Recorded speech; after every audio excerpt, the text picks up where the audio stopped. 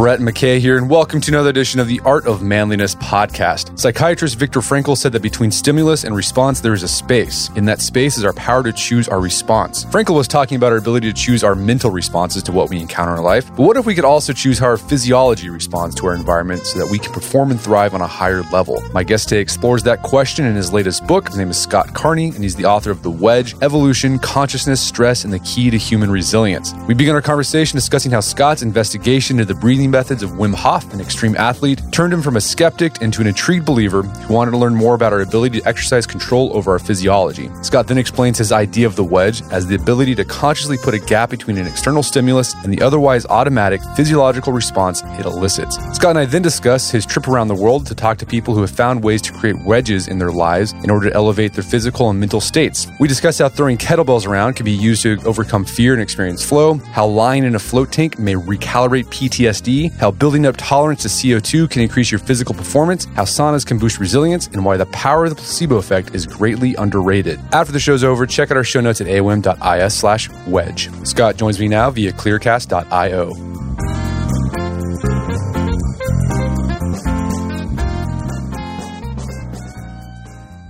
All right, Scott Carney, welcome back to the show.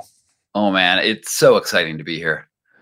So we had you on the show a few years ago to talk about your book, What Doesn't Kill Us, and it was about your exploration, your journey with Wim Hof, the famous breath guy who can warm up his body and change his immunity system with his breath. And we'll let people check that out. We'll put a link to the show on that one. You got a new book out that's sort of in the similar vein. It's called The Wedge: Evolution, Consciousness, Stress, and the Key to Human Resilience. So how did your experience and your work with Wim Hof lead to this book, The Wedge? Yeah, so when I met Wim, I had been writing this book about how meditation can kill you. And I read this article about this crazy Dutch dude in Holland. And this was in 2011 when Wim Hof was sort of an unknown. And it said that he could sit in ice water for crazy amounts of time and control his immune system and perform these superhuman feats of endurance through his quirky meditation method that was a breath protocol and sitting in ice for a long time. And when I heard about him, I was like, this guy's crazy and he's going to get people killed. And so I went out with this commission from Playboy magazine to go essentially debunk him as this false guru character who was, probably just in it for the money. And the shocking thing about my experience with Wim is that, I get to his dilapidated training center in Poland and I sit down with him and he teaches me his breathing method, and almost instantaneously, I am getting the sort of effects out of it that he does. It's, one of the things that happens is when you breathe, his breathing method is basically hyperventilation and then holding your breath and hyperventilating and holding your breath. And all of a sudden I was in just an hour of doing this, I was holding my breath for 3 minutes at a time. And then he said, go do some push-ups. And I do some push-ups while holding my breath. And I do twice the number that I'd ever done before in my life at a go. And I was, again, holding my breath. And so this was this eye-opening experience where I was like, well, I have to, instead of debunking this dude, write something that was about the science behind what he does. And I end up repeating the same sort of crazy cold endurance stuff that he does. I run this obstacle course race in northern England in basically just a bathing suit. I climb up Mount Kilimanjaro in a bathing suit and I do it really, really fast. I mean, it was this sort of total transformative experience. And that book, What Doesn't Kill Us, is, it's a fascinating read and it has gotten, I get emails every day about how my journey and has changed their life because, people are now learning how to interact with harsh environments in a way that sort of changes their fundamental biology.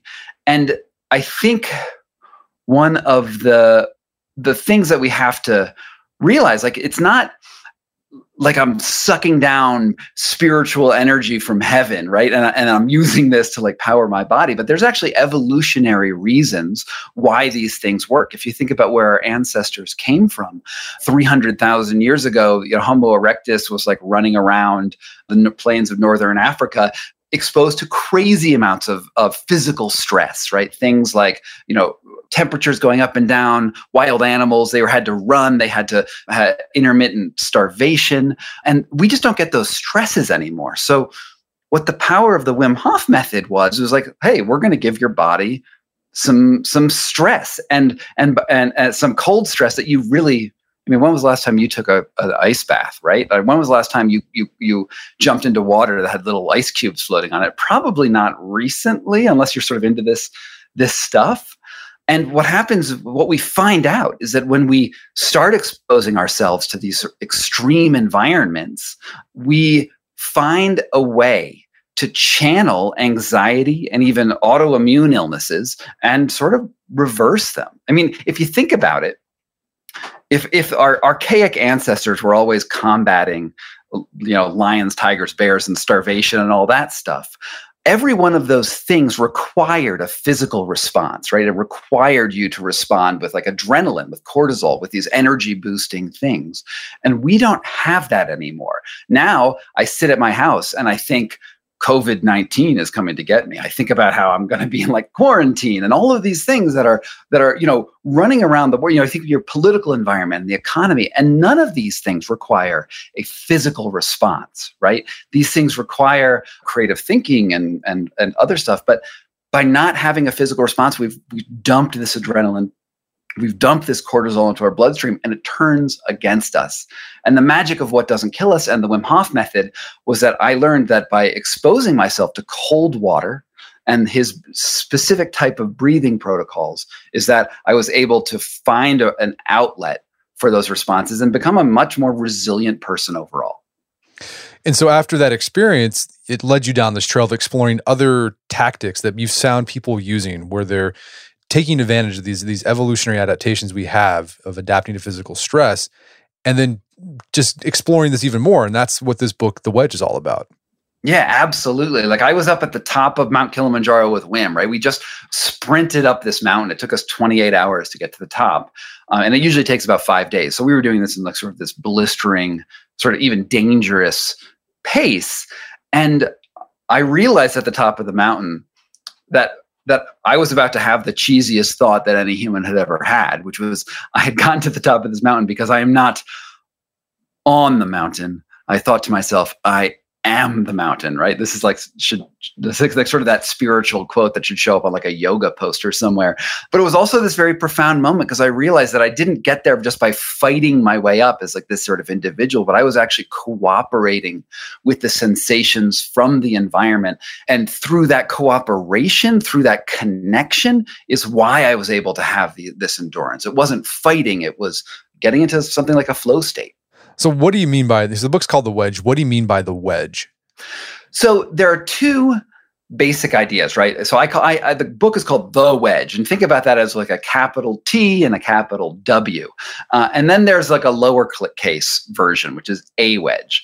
On a conceptual level, the wedge with the capitals is that choice that we have to intercede between stimulus and response in the body. It's like a big picture idea is that when you feel something coming in through your sensory pathways, your body can react without you thinking, or you can be like, I'm going to take some time and put some space in between that stimulus and response. So it's like this big picture idea, and it applies to like everything.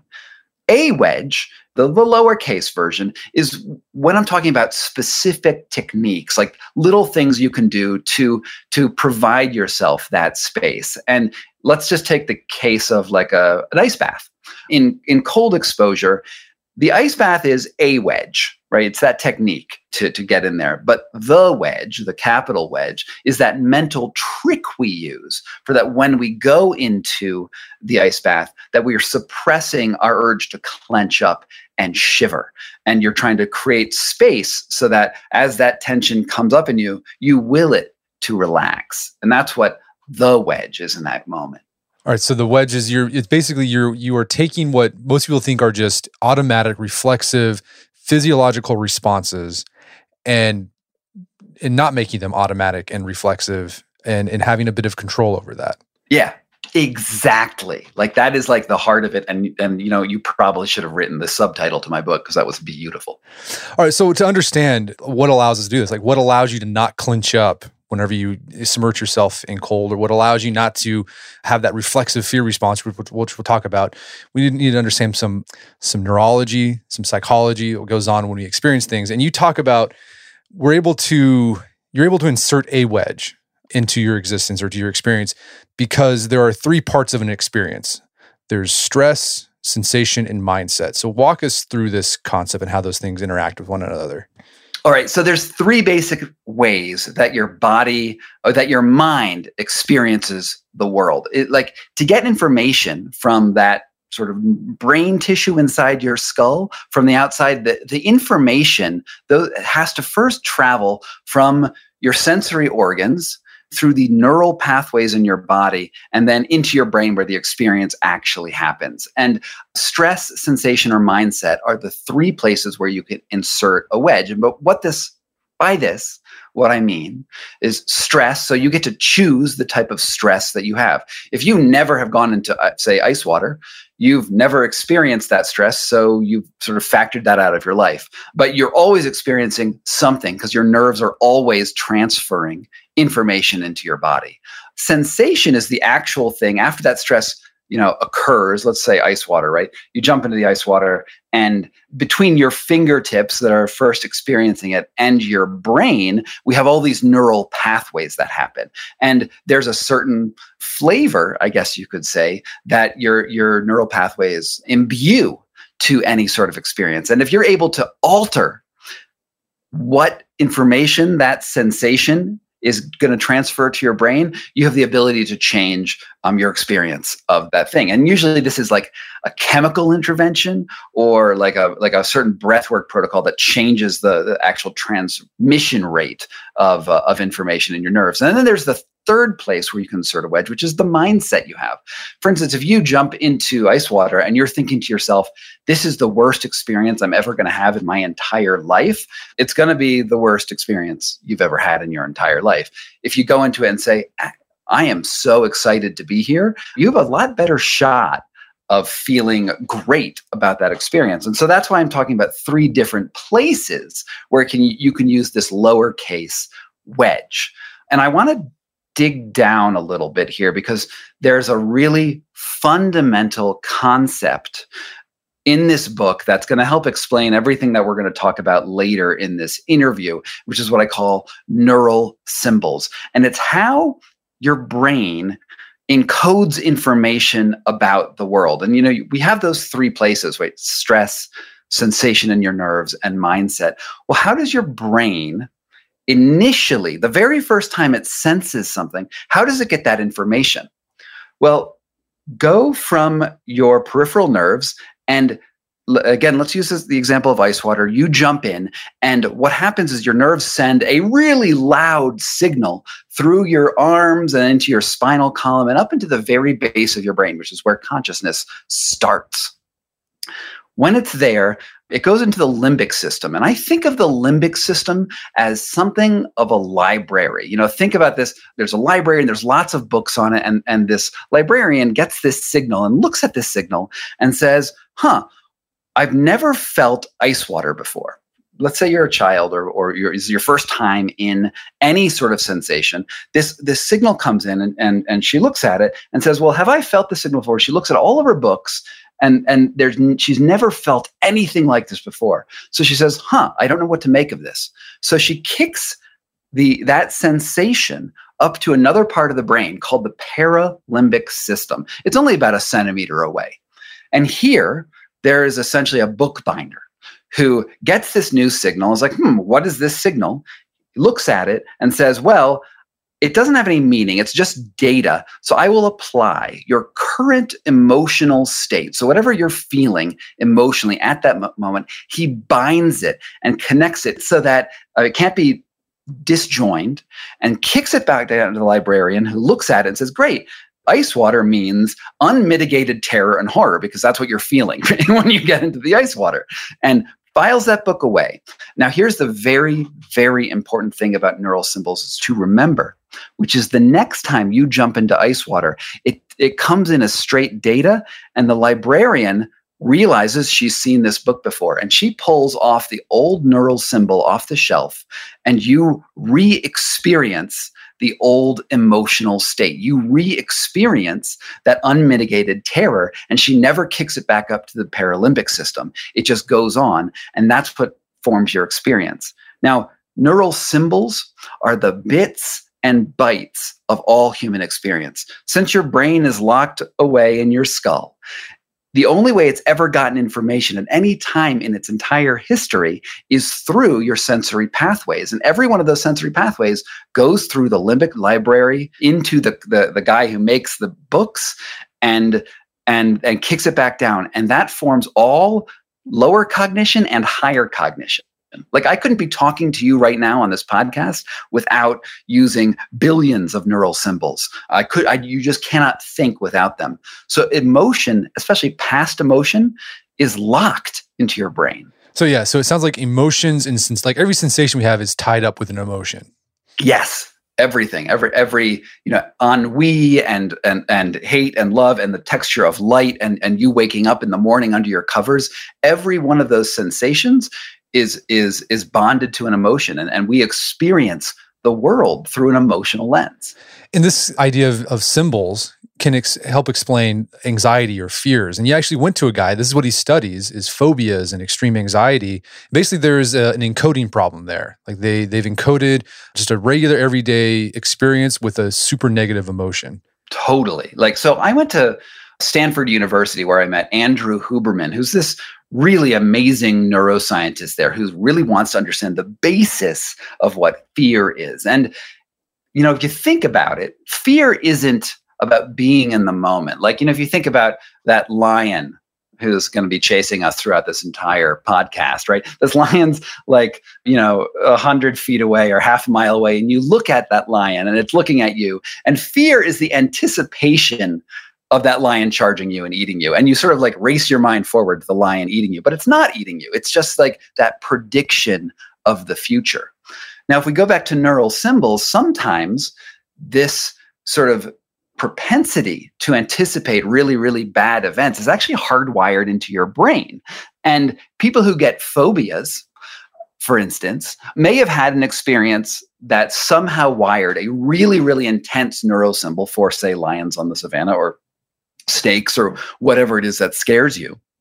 And merely the appearance of a lion in the distance, or appearance of that stimulus at a distance, is enough to trigger that old neural symbol and make you super anxious right away. And what Huberman does is he throws you into a virtual reality simulator where he has been hanging out. He wanted a standard stimulus to study the fear response. And when you have fear, you have all these automatic reactions, right? You release adrenaline, you release cortisol, your eyes open up or shut closed. And so he puts you these VR goggles on you that are measuring the dilation and contraction of your irises and your eye movements to see how you respond to the stimulus. So he put me into this virtual shark dive where I'm swimming with these great whites in order to trigger fear. And I figured that if I was in the stimulus of the fear, I could try to insert a wedge to create space between that stimulus of the shark and then my response, which I would be able to choose response. So I thought this would be a great way to train my fear response. But I get into the shark dive, and it turns out I'm not afraid of virtual sharks, even if they're really realistically depicted. So in a way, what his setup is really good for is people who have predisposed to anxiety, but I actually didn't find a way to insert my own wedge in his protocols. Well, how would you insert a wedge with that? Would it just be a matter of, exposure therapy where you're just exposed to it over and over again, then you are rewiring a new emotion to that sensation? Yeah, that's the trick in general is if you wanted to create a fear, for instance, you would bond an event or a stress to a really, really bad emotional response. And if the event was really, really loud, let's say you're a soldier in Afghanistan, you have a roadside bomb go off after you, that's going to wire all of the previous sensations you were having before that roadside bomb into this trauma and create this horrible anxiety of even generalized things that are similar, like a garbage truck or something similar like that. But alternately, you can try to minimize those fear responses by try to create new associations with certain sounds and with certain stimuli to sort of like drown out and file new neural symbols that are sort of similar with different emotional valiances to them. So this experience here led you to another guy. I think it was in the San Francisco area, who was throwing kettlebells around, like tossing them around, dancing at the same time. And you found this. I mean, at first off, you're like, "This is weird," but then you also discovered like this was a wedge you could use to basically hack what people call flow. Yeah, absolutely. And the funny thing is that I was actually walking out of Andrew Huberman's lab being sort of like bummed out that I wasn't having a great fear experience there when I got this text from a friend of mine which said, "Dude, Scott, you got to go throw kettlebells with my friend, Michael Castrogiovanni. He has a way to make you experience flow instantaneously with kettlebells." And when I saw this text, and of course I'm using like sort of a voice with it, I thought like, that sounds so lame because I'm not a gym guy. Like kettlebells to me just sound like just weird, I guess. But I was in the mood to try something. And I thought the word flow sounded sort of cool. So I met Michael up on this hill in San Francisco. I drove up from Palo Alto to meet him. And, Michael is this just gorilla of a dude. Like if you see him, like he's sort of like hunched over, these giant shoulders and these biceps that are as big as my legs, like just a real big guy. And picture this, I'm standing right across from him and he's got this freaking iron ball in his hand and he's going to throw it at me. And he says, "I want you to catch it." And in just about any instance where two men are facing off against each other and they're going to throw essentially a weapon at each other, this is an adversarial position. And honestly, it's scary. Like, probably everyone who just heard that you're going to be throwing kettlebells, like, well, that's going to land on your foot, and that's really bad. But what is amazing is that he throws it, and you're supposed to do this like ritual in the beginning where you're looking at each other's eyes as he swings the bell, and then you look at the bell, and as you transferred your attention to the bell, he releases it, and then you catch it. And when you do this, the really fascinating thing is that instead of being adversaries, you realize that you have to cooperate in order to bother to get anything out of this thing. You're going to hurt each other. So the real presence of the danger in the kettlebell is what forces both people to coordinate their movements. And instead of being sort of like a bro-y workout on this mountain, we are suddenly dancing and our movements are totally coordinated because of the danger of throwing this. And so I found my wedge instead of the sharks, which were virtual and didn't do anything to me. Just the thought of possibly breaking my foot becomes this thing where I can move so easily. And what kettlebell throwing is about at its heart is about connection and developing trust with another person. And I did it almost instantaneously with this guy named Michael, just by sort of giving into this experience and flowing with it. We're going to take a quick break for a word from our sponsors. For those who embrace the impossible, the Defender 110 is up for the adventure. This iconic vehicle has been redefined with a thoroughly modern design. The exterior has been reimagined with compelling proportions and precise detailing, and the interior is built with robust materials and integrity. The Defender capability is legendary, whether you're facing off-road challenges or harsh weather conditions. Durability has been tested to the extreme, cargo capacity means more room for your gear, and there's been powerful innovations like the intuitive driver display and award-winning infotainment system that keeps you connected. Innovative camera technologies deliver unobstructed views and effortless maneuvering, and the Defender is ready for a wide range of adventures. The Defender family features two-door Defender 90, the Defender 110, and the Defender 130, which seats up to 8. Push what's possible with a vehicle made to go further, the Defender 110. Learn more at LandRoverUSA.com/Defender. That's LandRoverUSA.com/Defender. Texas Pete is the sauce that allows you to sauce like you mean it. Each Texas Pete sauce is packed with a bold, balanced flavor. The signature tanginess is what makes it a legendary hot sauce that can be used on just about anything. You're definitely going to want to try every flavor. The original hot sauce has a famous secret blend of fermented peppers. Their hotter hot sauce is 3 times hotter than the original, and it's not for the faint of heart. They also got a flavor called Sabor by Texas Pete, adds authentic Mexican flavor, and they also have a dust-dry seasoning that matches the flavor of the original hot sauce in a flavorful dry rub. But the flavor that I've been enjoying lately is the Cha Sriracha sauce. It's got chili, garlic, and some tropical tangy notes. It's really good. I love putting it on my eggs. Texas Pete, sauce like you mean it. Visit TexasPete.com and use the store locator to find Texas Pete products, as well as purchase sauces and get recipe inspiration. And you can use promo code podcast24 for 20% off at TexasPete.com. That's podcast24 for 20% off at TexasPete.com. Check out the Sriracha Cha sauce. All right, so if you're like me, you've probably signed up for a whole bunch of stuff that has a recurring monthly fee. Subscriptions to newsletters, subscriptions to services that you use online, could be a streaming service, something like that. You sign up for it and then you forget about it. And then every month you're getting charged and charged and charged, and they just all add up, and you have a hard time trying to figure out, where did I sign up for this? I don't know where this is coming from. Well, let me tell you, there's an app that can help you with that. It's called Rocket Money. Rocket Money is a personal finance app that finds and cancels your unwanted subscriptions, monitors your spending, and helps lower your bills so that you can grow your savings. Rocket Money has over 5 million users and has saved a total of $500 million in canceled subscriptions, saving members up to $740 a year when using all of the app's features. I had a chance to use Rocket Money, and it works. You connect your account to it, and then it goes through your accounts and helps you find those recurring subscription fees that maybe you forgot about, and then you can cancel them and save yourself a bit of money each month. Stop wasting money on things you don't use. Cancel your unwanted subscriptions by going to rocketmoney.com/manliness. That's rocketmoney.com/manliness, rocketmoney.com/manliness. Picture that thing you've always wanted to learn. All right, you got that in your head? Now picture learning it from the person who's literally the best at it in the world. That's what you get with Masterclass. This year, learn from the best to become your best with Masterclass.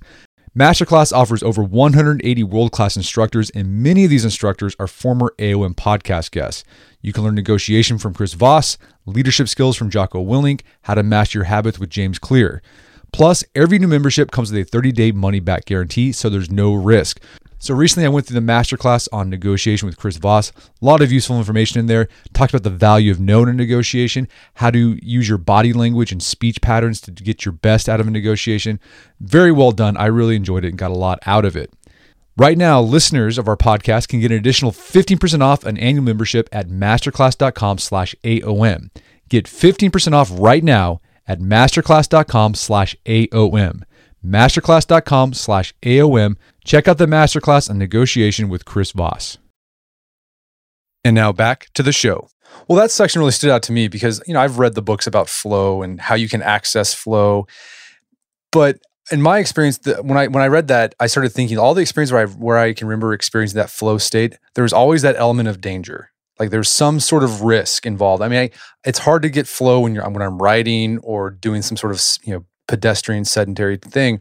But whenever I'm doing something, whether it's like working construction where you're using tools that are, could kill you or maim you, it's easier to get in that flow state when you're doing that. Yeah. I mean, isn't that so fascinating that in order to connect to that thing, because flow feels amazing, right? Flow feels like everything's just working out so perfectly. But in order to get to that, there have to be stakes, right? You have to have actually something to push up against, even if it's something as minor as possibly getting your foot slammed with a kettlebell and breaking your foot. I guess that's not that minor, is it? But it's more minor than a great white shark. But you need something to push against, or else you cannot get there. How have you been able to transfer this idea to other aspects of your life of adding an element of danger to enter the flow state with your other activities you do? That's a really, really good question. Ultimately, what usually happens, it's sort of the opposite, is where you start to engage in things that are dangerous or stressful, as what I talk about in the wedge, and you find that you can actually function in more areas than you could before. You find that you can gain mastery of things that are dangerous. And it's just like, we just talked about construction. You're hanging with these dangerous tools, and the first time you use a chainsaw or any sort of thing that could cut your hand off, it's terrifying, right? But then you get over it because you realize how the tool works and how it uses, and you become a more capable and overall competent person. And that's really what I see more. I guess, though, once you start doing some dangerous stuff, you realize that you can gain competence in other areas too. So there is that element. It's like you can find that you can take on more difficult challenges because you're not going to be overruled by your anxiety. So as you discovered in your book, What Doesn't Kill Us, breath is a very powerful tool to access the wedge or to put a wedge. So we talked about Wim Hof and his method, but then you found a guy who had used Wim Hof's method with his athletes, trains runners, but then you discovered if you follow that method exactly, it actually gives you like the results you're not looking for. So he modified it a bit. So talk about how this guy used breath to insert a wedge with his athletes. Yeah, so this is Brian MacKenzie, and I wrote about it. He has a whole chapter in What Doesn't Kill Us where he was using the Wim Hof method. Now, remember how I said I did Wim's hyperventilation technique where you're breathing really, really fast and holding your breath, and then you do a bunch of push-ups, and I blew out my push-up record. That's sort of a well-known anaerobic boost that happens when you're doing the Wim Hof method. And what MacKenzie was thinking, because he trains athletes, he trains Olympians, he was like, well, what if I could use that on the field? Like, if you get this boost, if I have these hyperventilating athletes, maybe I'm going to see and I use their hyperventilation in training, maybe I'm going to see a huge boost in their athletic performance in general. Well, at that point, he was in What Doesn't Kill Us, he was sort of experimenting with this idea. And I wrote in that book, I was like, isn't this great? Aren't we going to see these great results in a few years? Well, fast forward a few years, and I meet MacKenzie again. And he's like, yeah, that didn't really work out. It turns out that fast breathing where you blow off all this carbon dioxide gives you a really, really strong boost in a moment, but it doesn't translate to training benefits. So if you were going to sprint, if you hyperventilate in your sprint, you'll actually sprint really much better than you do normally. But if you're trying to look for long-lasting changes, it doesn't work. And so what MacKenzie did is flipped the script. Instead of hyperventilating, he tries to get people to build up the CO2 in their lungs. Now, when you breathe air comes in as mostly oxygen. That oxygen goes around your body and it releases as carbon dioxide or CO2. And CO2 is the waste product of respiration. And for whatever weird biological reason, our body cannot detect oxygen. It only detects the poisonous byproduct of respiration, which is CO2.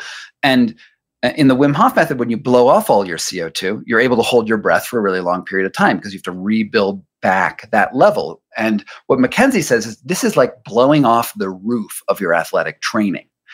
But what he wants to do instead is, instead of blowing off the roof, he wants to build up your tolerance to CO2 so that you can breathe really slowly instead of really deeply and fast, so that you build up more CO2. And over time, you expose yourself to enough CO2 that you're able to function in a high CO2 environment. And this is what he calls blowing off the floor. And what is remarkable about this is that over time, and the way he does it is you can use like oxygen restriction. The other thing he says is just so useful and so hard is to do a workout, but instead of breathing through your mouth like we all do all the time, breathe just through your nose, and it kicks your ass. But at the end of it, you start learning that you're training your body to develop really high CO2 so that when you do switch to mouth breathing, you are like a rocket. And this is where he has seen this huge performance boost to his athletes. It also has this really interesting anxiety connection, is that with CO2, as you build up more CO2 in your body, you feel more panicked and anxious. And actually, you'll see cognitive behavioral therapists give people masks that dose them with like 30% CO2, which is a high dosage of CO2. And when you do that, you'll have a panic attack. You'll start breathing really heavily. You'll feel claustrophobic. It'll feel horrible. And the CBT therapists use this to give you a panic attack in a clinical setting where you are safe so that you get used to the sensations and you can be then less anxious of panic attacks in the future. Well, the amazing thing here is that as you build CO2 tolerance, your anxiety levels drop and go. And I mean, they don't go away entirely, but you have much more control over your sensations of anxiety. And that's the other thing that Brian McKenzie found that was so amazing. And he has this protocol that he calls apnea breathing. And like, this is what deep sea divers, like those guys who are crazy and they use no oxygen, they actually do this too. Like they have to develop their tolerance to CO2, and they do this breathing method where they just build up CO2 progressively in their system so their body gets used to having that much CO2 in it. Totally. And like when I was meeting Brian, he actually he said, download this app. It's called like Apnea Trainer, which is the freedivers app to build up CO2 tolerance. I mean, they are basically the same exact technique. And it's interesting that CO2 buildup is connected to anxiety, because like whenever you have like, tactical guys, like army guys, police officers, like one of the things they talk about whenever you are in that stressful situations is to breathe. And that's probably just to calm you down, to get that CO2 out of your, is it getting the CO2 out of your system, or what are you doing when you're breathing that causes you to have less like anxiety or stress? Oh man, you are doing, like, breathing does a lot. And to say it's just one thing would be really, really mean to breathing. But one of the things you do, like if you're let's say you're in a stressful situation, you're a cop with a gun facing down a potentially dangerous, but you're not totally sure how dangerous criminal, right? That deep breath, taking a deep breath in will fill your lungs with oxygen. And then more importantly, when you exhale the CO2, which gives you at least a little bit more space, a little bit more of a wedge into taking control and separating that stimulus from response. But breathing is one of these things that just it's this automatic process in your body. Like you're just breathing right now and you're not thinking about it. And then you think about it, and then you can hold your breath, you can exhale, you can do anything. And it's this really interesting liminal point between your autonomic physical processes and where your consciousness comes in. And you find that if you can alter your breathing in multiple ways, breathing fast, breathing slow, holding your breath, and using your breath with your movement and lots of things like that, you find that you're able to control the automatic things in your body. So you could slow your adrenal release, or you could ramp up your adrenal release, depending on the situation. All right. So another wedge tool that you found that you can access the wedge are float tanks. Now, these have gotten a lot of press. Joe Rogan, Navy SEALs, like they've made them popular. Mm-hmm. I didn't know this until you emailed me that, but like some of the best research about float tanks is happening here in my hometown of Tulsa, Oklahoma. So tell us about that. How can float tanks insert a wedge into our experience? Tulsa, there's the Laureate Institute for Brain Research, where this guy named Justin Feinstein is the only neuroscientist in America who is really doing clinical studies on flotation. And what he's doing is he's taking people with PTSD, major depression, and anxiety, and putting them into float tanks as a treatment protocol. The thing that I've been studying so far in this conversation is like, what do you do in the presence of a really, really intense stress? And then how can you control yourself in the stress? But the float tank is the opposite of that, right? The float tank is, let's say we take out all of the external world. We remove that external sensory stimulus of those three parts that I was talking about earlier. What happens now? What is just your body? What Justin Feinstein at the Laureate Institute discovered is that our sensations of our body also carry with them all sorts of neural symbols that reinforce every sensation that we have. And what is so amazing about flotation tanks is that they can actually really, really help with anxiety and depression. To explain this, let's go back to that proverbial soldier, right, who's in Afghanistan, who just had this, like, he was walking down the street. There was a certain quality of sunlight on him. There were some children playing, a tea cellar, some flowers around him, and then boom, all of a sudden, there's an explosion, and it's really traumatic and horrible, and maybe some people die. And it wires that entire event into his head as in the language of neural symbols, so that that when he's on the ground, his heart is pounding. He's feeling that like full body sensation of adrenaline, cortisol, and also the damage on his body. And it all gets wired up and connected. When he comes back home, this apocryphal soldier gets PTSD when he's walking around and that certain quality of light happens, or he smells flowers, or there's, children's voices in some way. And these can actually all trigger post-traumatic stress. And even more interestingly, the first time a lot of people really, really become aware of their heartbeat and their blood pressure is in a very traumatic event, because that stuff goes haywire because you've dumped all this adrenaline into your body. And that wires neural symbols too. What happens with Feinstein is he says that when you put yourself into a flotation tank, you've drowned out all of the external symbols so that you become aware of your body again. And when you're aware of your body, it's so quiet that you can hear your heartbeat, and you're able to form a new neural symbol with your heartbeat, so that when you experience it again, even sub-perceptually, because we're always sub-perceptually experiencing our heartbeat, you don't have that constant reinforcement, and you're able to break those loops that cause PTSD. Now, his study that he did was amazing, because he found that, I think he's tested about 25 people in float tanks. He had them float for an hour, sensing their heartbeat. And he did questionnaires before and after to sort of sense their protocols, and then a month after. And he found that 100% of people who floated for just 1 hour had significant decreases in their anxiety symptoms and depression symptoms that lasted and persisted for over a month. That's crazy. And for those who aren't familiar, like what floating is, it's like you're basically in this warm bathtub. It's about the same temperature as your body.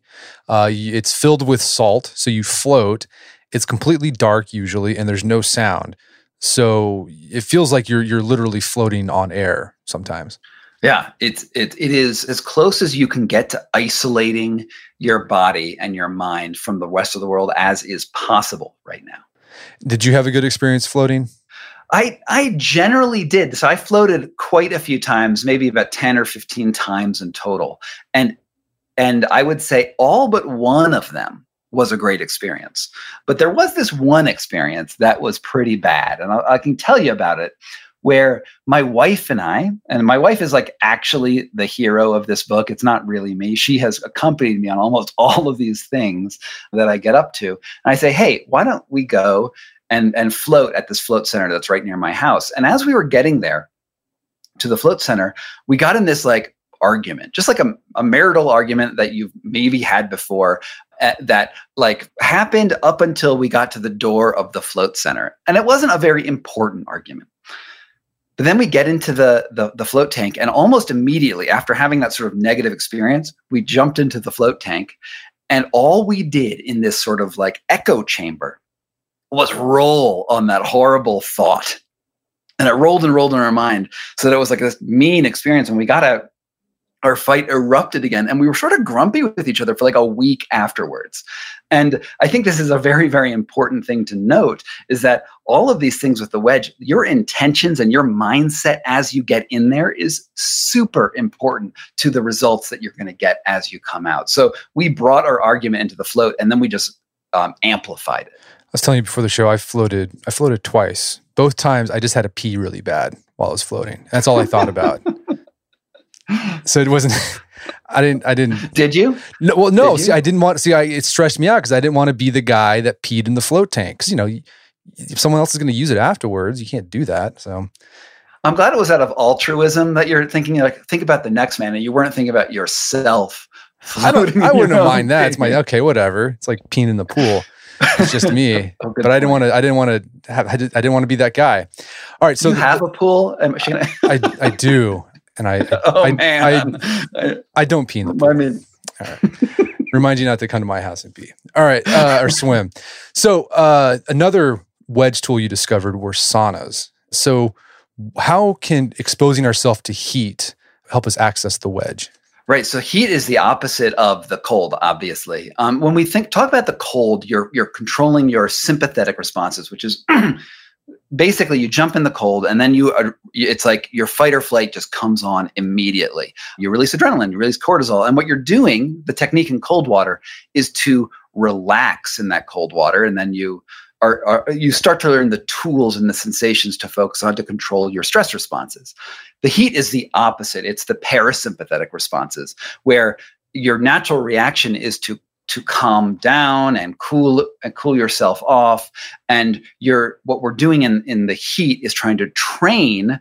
Well, we can actually train two things. One, you could get into the heat and then like have a really intense workout. This is the idea between hot yoga, for instance, and that is super beneficial. But what we're doing in a sauna is we're trying to relax and feel those sensations and control ourselves against the sensation of claustrophobia, because the sign of your overheating is this sense of the world closing in, and it's this feeling that you have to just go run and get out of there.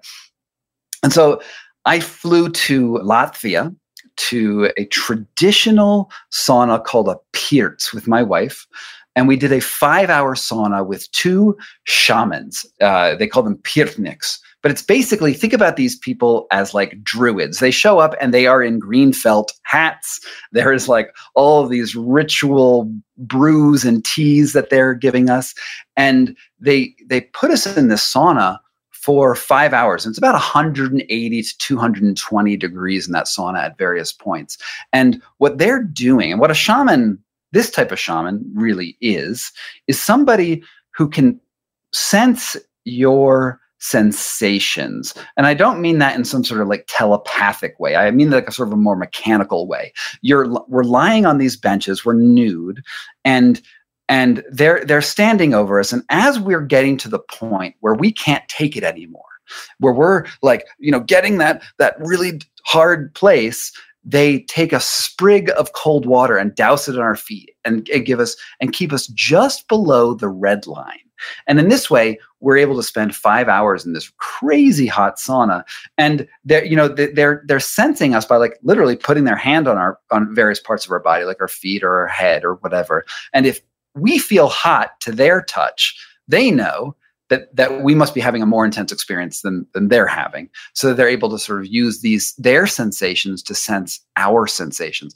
It was fascinating. But the weirdest thing that happened in the sauna was, as we're lying on these benches, they also have this ritual where they feed us weird things that are oddly familiar. Like at the beginning of the ritual, we eat bread that has like pine needles into it. And we drink tea that has wormwood into it. And these are like familiar scents, but they're sort of in weird contexts. And then we go into the sauna and we're in this really stressful area. And we experience those things again. They start hitting us with pine needles and rubbing wormwood on our skin. And we're in this like super stressful place.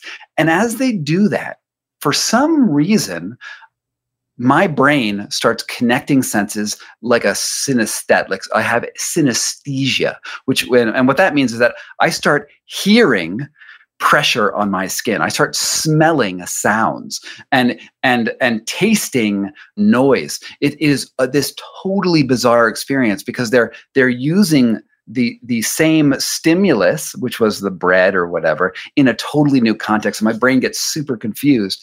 And at the end of this whole ritual, I feel so refreshed, so renewed. It's like you're tasting things new again for the same time, but that taste is like the world around you. It was amazing. So, I mean, what do you think the benefit of that is, except besides experiencing weird taste or whatever?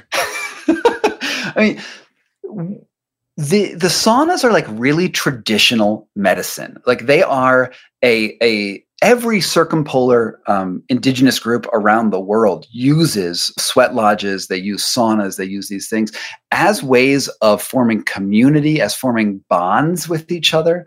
They use it to fight depression. And there was this really interesting guy that I met named Charles Raison, who shows that by exposing people to heat therapy, they actually severely reduce anxiety symptoms. They severely reduce major depression. And I have noticed this over and over again. Because like literally right after I went back from Latvia, I bought a sauna and now I sauna all the time. And it is more effective clinically in Charles Raison's research than taking a SSRI, taking like Prozac or Valium or any of these. I guess Valium's a benzo. But it's better than these antidepressants at relieving depression. It's amazing. Yeah, we had Charles on the podcast a couple weeks ago. He was saying that what the sauna does, it increases. So, like, his interesting theory about depression is that it's also an inflammatory condition. It's not neurochemical. Your body is basically inflamed and your mind is inflamed. And what the sauna does is it helps, it increases inflammation. And in the process of doing that, you decrease systematic inflammation. And then you have this whole chapter about that, about inflammation and macrophages and how a lot of things that we do for treatment, medical treatment, is often can be attributed to placebo. And this was an interesting chapter. Can you walk us through this? Sure. So the placebo effect is like the most derided thing in medicine, right? Like, how often have you heard someone does any sort of alternative medicine thing and they say, oh, well, that's just the placebo effect that made them better. And the question is if someone is getting better, is that not medicine? And one of the things I look at, and I look at many things in this chapter, but is if you see a standard clinical trial of just about any drug, they test the chemical against a group of people who are not taking the chemical, but they're getting sort of like a treatment.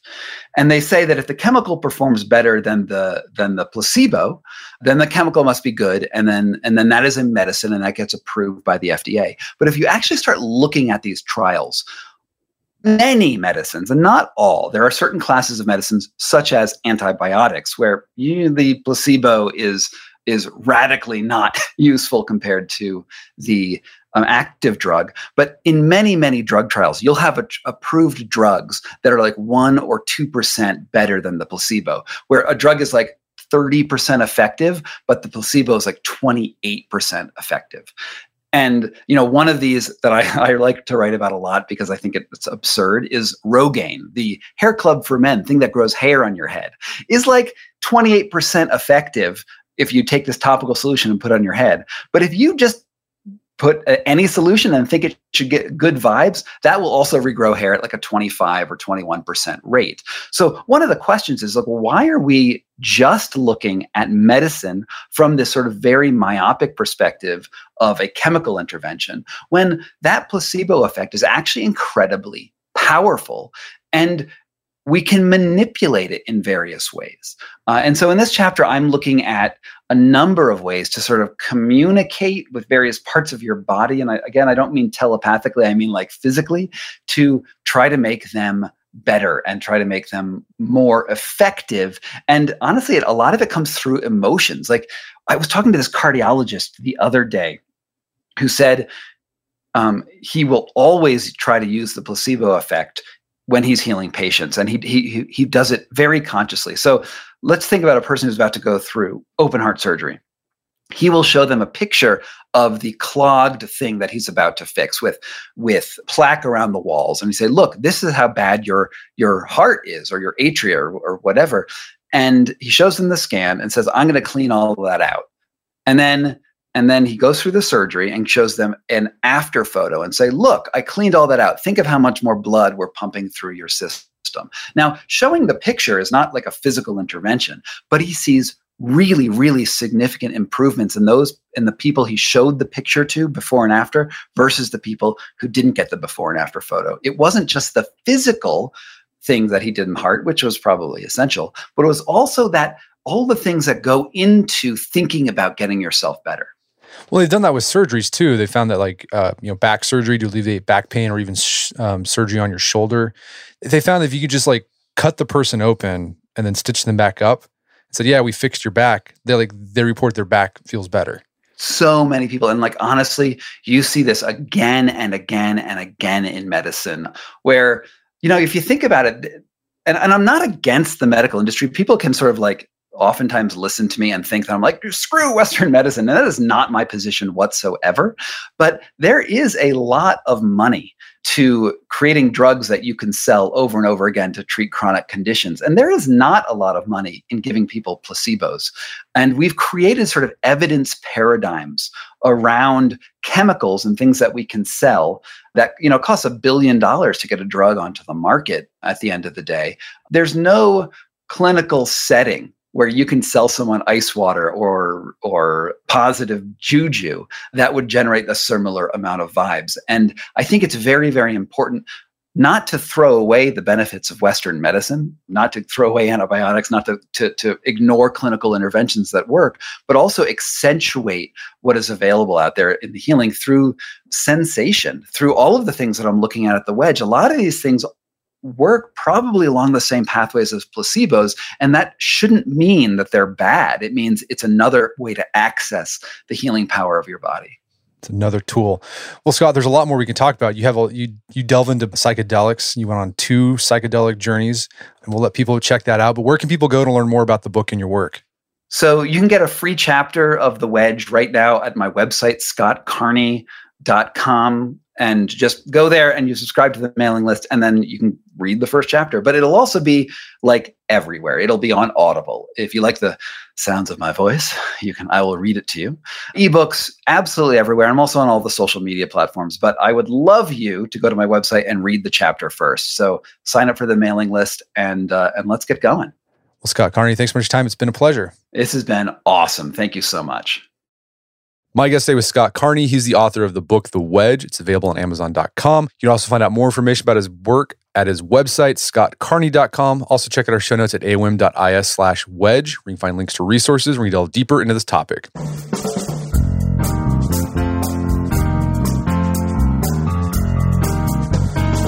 Well, that wraps up another edition of the AOM podcast. Check out our website at artofmanliness.com, where you can find our podcast archives, as well as thousands of articles we've written over the years about pretty much anything you can think of. And if you'd like to enjoy ad-free episodes of the AOM podcast, you can do so on Stitcher Premium. Head over to stitcherpremium.com, sign up, use code manliness at checkout to get a free month trial. Once you're signed up, download the Stitcher app on Android or iOS, and you start enjoying ad-free episodes of the AOM podcast. And if you haven't done so already, I'd appreciate it if you take 1 minute to give us a review on Apple Podcasts or Stitcher. It helps out a lot. And if you've done that already, thank you. Please consider sharing the show with a friend or family member who you'd think would get something out of it. As always, thank you for the continued support. Until next time, it's Brett McKay, reminding you not only to listen to the AOM podcast, but put what you've heard into action.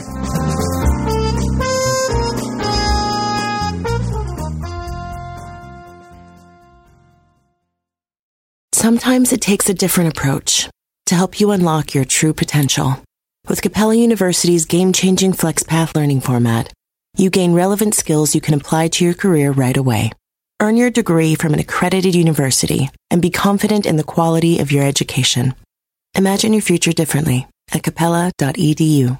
Capella University is accredited by the Higher Learning Commission. Learn more at capella.edu/accreditation.